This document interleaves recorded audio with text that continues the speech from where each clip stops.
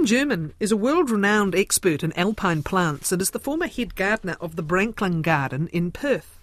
He's in the country as the New Zealand Alpine Garden Society's Steve Newall Memorial Travelling Speaker, and will be talking to groups around the country. As well as running the Branklyn Garden, Jim's also known for his plant hunting and nursery expertise. He's the author of 2 books on growing alpine plants. He's retired now, but still volunteers at the Royal Botanic Garden, Edinburgh, one of the leading botanic gardens in the world. Currently, he is in the Garden City, Christchurch. Morning, Jim. How are you? Very well, Catherine. Thanks very much. It's a privilege to be here. I know you've not long landed in New Zealand. What do you hope to achieve and to do here? To learn a tremendous amount about the way alpine plants grow in nature in your beautiful country, and to meet lots of great gardeners and plants folk where we can share knowledge. What's special about alpine plants? They're challenging, but when you particularly see them in nature at their best, it's a beguiling experience, something that you never forget. And I think that many of us who enjoy seeing alpine plants in nature want to try and recreate these conditions in our own lowland gardens, in my case in Scotland.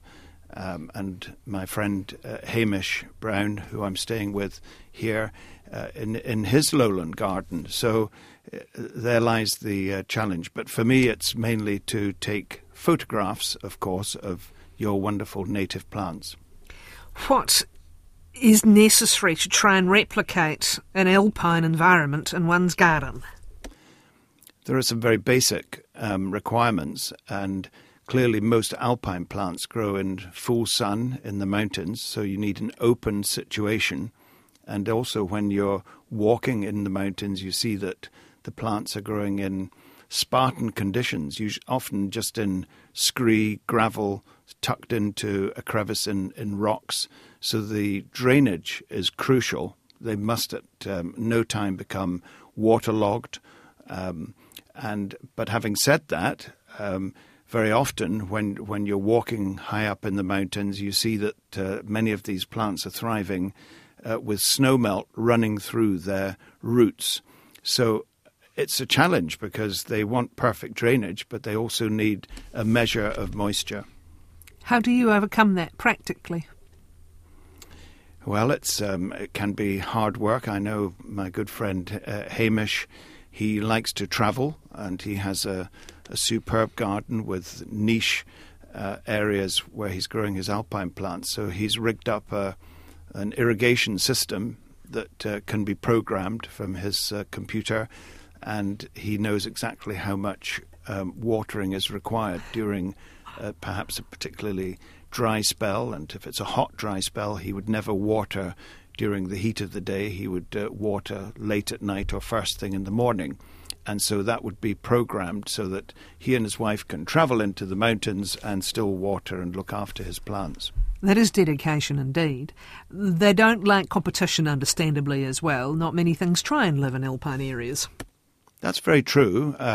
In my own experience, I have lost some quite choice alpines when I've allowed a particularly choice plant to become encroached by perhaps a slightly more invasive alpine plant that I've planted a little bit too close. So yeah, you've got to be quite careful that you position these plants correctly. If you're going in the mountains hiking and you see a beautiful flowering alpine plant, I'm not sure what the rules are. Can you just pick it and bring it home? And if you do, what is the challenge of getting it established in the backyard? Well, to answer your question very simply, the answer is no, you cannot. And in so many areas of New Zealand and the States where I've travelled, and obviously in Europe, you find yourself walking in a national park. So you can't even pick a flower if you're in a national park. So national park status is extremely strict. Now, it's obvious that if you're in a mountainous area and you came and you had special permission to collect seed, that would be something quite different. But I've been on specific seed collecting trips to Japan, where it was organised by the government, and the botanical societies in Japan. So, for example, that's something different. But if you or I were going trekking in the Southern Alps here in New Zealand, we would enjoy the plants and leave them well alone. Look, don't touch. One imagines it's not going to survive the journey from any decent hike anyway. And so I know you ran a nursery for 20 years. When you are seriously trying to propagate these plants, typically done from seed, yes? Absolutely.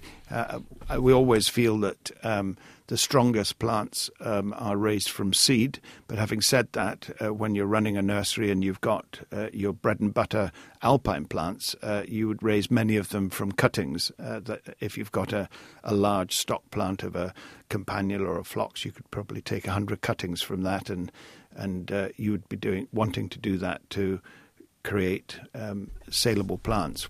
But if you were introducing plants perhaps from a botanical source, we work closely with some botanic gardens in Europe. Seed is by far the best means. Are all alpine plants necessarily the same in the soil or the moisture demands? As you mentioned, we typically, certainly in this country, think of them amid the scree and the rocks, but can they vary quite significantly in what they do need to grow in? Absolutely. There are always exceptions. We were taught as students that most alpine plants grow between the permanent tree line and the permanent snow line. So anything above the permanent snow line, obviously you won't see anything growing. But there are exceptions to the rules. And one of the plants that we propagated from seed and sold widely when we were in nursery business was Gentianella saxosa, which grows way down south in the South Island, and so it breaks the rules and grows almost at sea level and grows in a really sandy mixture. So there's an exception to the rules. And also, I think some of the most exciting of all your plants are the salmisias, these wonderful daisies. And very often you find these growing in quite acidic situations, sometimes in turf, and that's not uncommon. So when you're looking at the way plants are growing in nature, you will find quite a bit of variation. They're not all growing in screes. They're not all growing tucked into crevices. Some of them are growing in niche situations. Could be quite moist and damp and mossy. Where are some of our New Zealand alpines growing abroad? I think you'll find that most botanic gardens in Europe and in the States, where I've just been in Canada and the States, have an alpine department and have rock gardens, and you'll find that your New Zealand endemics are very well represented in these gardens. And indeed, when I was in Japan, there were many nurseries offering a good range of salmisias and raulias, and typically some of the most exciting and easily grown New Zealand alpines. What is particular about New Zealand alpine plants compared to others, say? Well, the first thing that I notice is that most of them have white flowers, and that clearly has a lot to do with pollinators and insects. Flies seem to be the main source of pollination in New Zealand, whereas my wife and I were enjoying a holiday in Switzerland in June, and we found a lot of the alpine plants were being pollinated by butterflies and moths, and so they're attracted to colour. So you do tend to find more blue gentians, red primulas in the European Alps, and less so in New Zealand. So they've adapted in New Zealand to deal with the correct pollinators, hence the white flowers. What does pollinate them by and large? Really flies, and we curse when we're on holiday on the west coast of Scotland in July and August, and you're beset with problems with midges and flies. And over here, clearly they're beneficial. They're very important for pollinating. You've mentioned the salmisias. Have we also talked about the kelfer? What are some of the other popular alpine plants? Well, I think that in New Zealand, you've got these amazing mats of Raulia, and what I used to call Hebes. I think they've gone into Veronica now. There are great long lists of these, and perhaps some of the most exciting and challenging alpines are the buttercups. You've got probably a long list of native buttercups. Obviously, the Mount Cook buttercup is very famous, Ranunculus lili, with its white flowers, and then you've got many with yellow flowers, and these are more challenging to grow, but very beautiful. I'm thinking of the buttercups we used to shine under our chins as kids to get a yellow reflection. Is that a different plant? The meadow buttercup that we used to I was given from my mother, and to see if we liked butter, which we tucked under our chin. These were meadow buttercups, and I dare say that if it was sensible to do so, and you found a mountain buttercup with yellow flowers, it would work exactly the same way. I'm not sure if the fable or the myth is necessarily true, but is it the case that some will reflect and some won't, on depending on different chins? I think that would make it would be a big difference. My friend Hamish has got an unshaven chin, and I don't think that would work. But I have to mention Acephilas as well. I mean, these spikenards, they're really wicked little alpine plants. I adore the dwarf ones, like Acephila dobsoni, spadinii, and so on. But I recall well when I had the nursery, and we had the Acephila aurea, which is quite a tall, spiky thing. It's just like having a sword, these swords sticking up about almost a metre. And I had 2 Jack Russell Terriers, and I was terrified that they would impale themselves on the Acephila aurea. And so I removed them with a long-handled saw. So there are beautiful Acephilas, as that's one of your other very important genera in the alpine world here. It's an interesting concept, because we often think of the little flowers, the little delicate flowers. Well, they're not that delicate if they can survive alpine conditions. But actually, are we talking quite a broad range of flora that might be found in alpine areas, some of them quite robust, like your Acephilia? Absolutely, yeah. There's no question. I mean, I adore gentians, and your gentians are slightly different in the flower formation, so they're not called gentians, they're called gentianellas, and again, they predominantly have white flowers. They're so beautiful, and I will hope to see perhaps 1 or 2 of them in flower. It's early in the alpine season at the moment. January is often thought to be the perfect time to enjoy alpine flowers at their best here in New Zealand, but I'm very hopeful that I will be able to see some beautiful alpines in flower. Other New Zealand-specific plants, we have to talk about the vegetable sheep. Of course we have a plant called the vegetable sheep. Absolutely. I mean, nowhere else in the world will you see hastias and Raulia eximia as vegetable sheep. I mean, I can't wait. That's probably going to be the highlight of my trip, to see vegetable sheep. And do they look like sheep? Absolutely, yes, because of course they form this beautiful spherical cushion, woolly cushion, and they tuck themselves. Some of them sort of encapsulate themselves around the rocks, and some of them actually form between the rocks, and they are indeed a soft cushion with the root penetrating between the rocks. So really old established plants are probably many decades old in some cases, will look just like a sheep. It's curious, and on quite steep slopes and screes as well. Did we mention earlier a lot of alpine plants in this country are unisex? What is the relevance of that?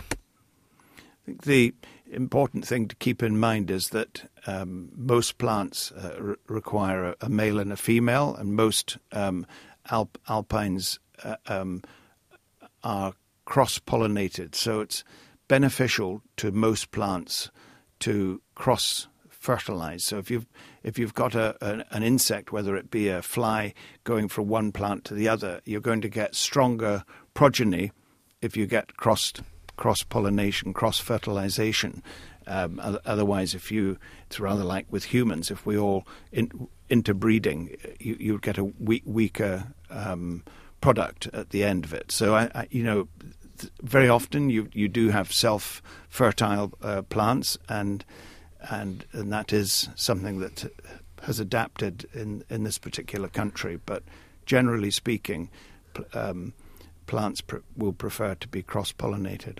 Jim Jermyn, our guest, a renowned expert in alpine plants, former head gardener of the Branklyn Garden in Perth, visiting New Zealand at the moment as a guest of the New Zealand Alpine Garden Society. You're listening to 9 to Noon, 23 minutes past 10 it is. Where else have you been? Just the last 2 or 3 weeks of lecturing in the United States. And what is the sort of the compare and contrast that happens in different parts of the world when it comes to alpine plants? Just how much do theirs differ? Yeah, tremendously. I mean, I kicked off in New York State, in Syracuse, and then drove up to Vermont and New Hampshire, and then into Massachusetts, and then finally speaking in New York Botanic Garden. And the plants that they were growing are different. I mean, there is a tremendous diversity of alpine plant species in the Rocky Mountains, for example, in the US and into Canada.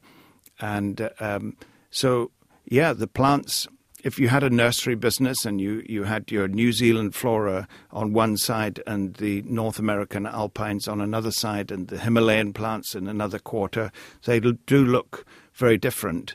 And the conditions that they require are exacting. So no matter where you're speaking, whether it's in the States, Canada, or here, you do have to adapt your thinking to the conditions of the plants in nature, and perhaps more importantly, when you're speaking to a gardening group or specialist alpine society group, you have to understand where they're gardening, what conditions. Is it very dry? Do they have very hard winters? Is it softer? Is climate change making it so that we have less snow? Because when I was a laddie, we used to have proper snowfall in the winter, which of course alpine plants love. But now we could have in Scotland we could have minus 12 Celsius at Christmas, and then 2 or 3 weeks later it's pouring with rain, and alpine plants can't stand this fluctuating cold, wet, mild, etc. So what is happening in various parts of the world? I know you've been in Europe, and of course so famous for its alpine plants. I know you've been in Europe, and there's a great receding of glaciers happening there, as indeed is happening here as well. Yes. How are the plants adapting, for that matter? They're not liking it. When I was recently in the Dolomites, where the mountains are predominantly limestone, there are steep peaks, very needle-shaped peaks there, and traditionally with glaciers running between these amazing 3,000-metre high peaks. The glaciers are receding, but perhaps more importantly for me, when I'm botanizing, I see that some of the evergreen shrubs are being frosted, because normally they would be covered with snow right until early June, and the snow has receded, not glaciers, but talk about snow. Snow cover is receding much more quickly with the rising temperatures, and so they don't have that protection in May, and at that time they could still be subjected to low temperatures, night temperatures, frost. So you very often see frosted plants in nature that should have been covered with snow. Your specialty is the alpines, but as we said, you worked as head gardener at Branklyn Garden in Perth, and you still volunteer at the Royal Botanic Garden in Edinburgh, one of the great botanic gardens. What is it that makes a really balanced garden, a really balanced ecosystem? What are some of the key things for people to think of as they work in their own gardens? Not really to compare with botanic gardens, but as a private gardener, I think of my wife and family. What are they going to enjoy? So I don't want to have a garden that is too freaky and specialised.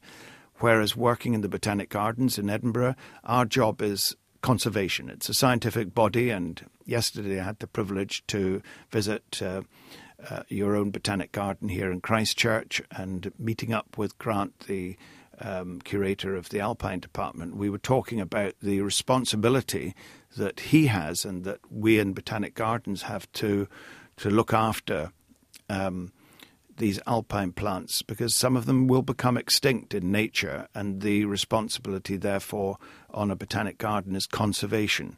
So we have seed banks in Botanic Gardens. So we collect the seed, we save the seed carefully in a cool environment so that it can be kept forever. But in a private garden, it's something quite different. We're having to deal with the climate change, but at the same time try to have an attractive garden that we want to sit out and have a glass of wine in the evening. Jim, thank you very much. Jim Jermyn, who is visiting the country at the moment as a guest of the New Zealand Alpine Garden Society.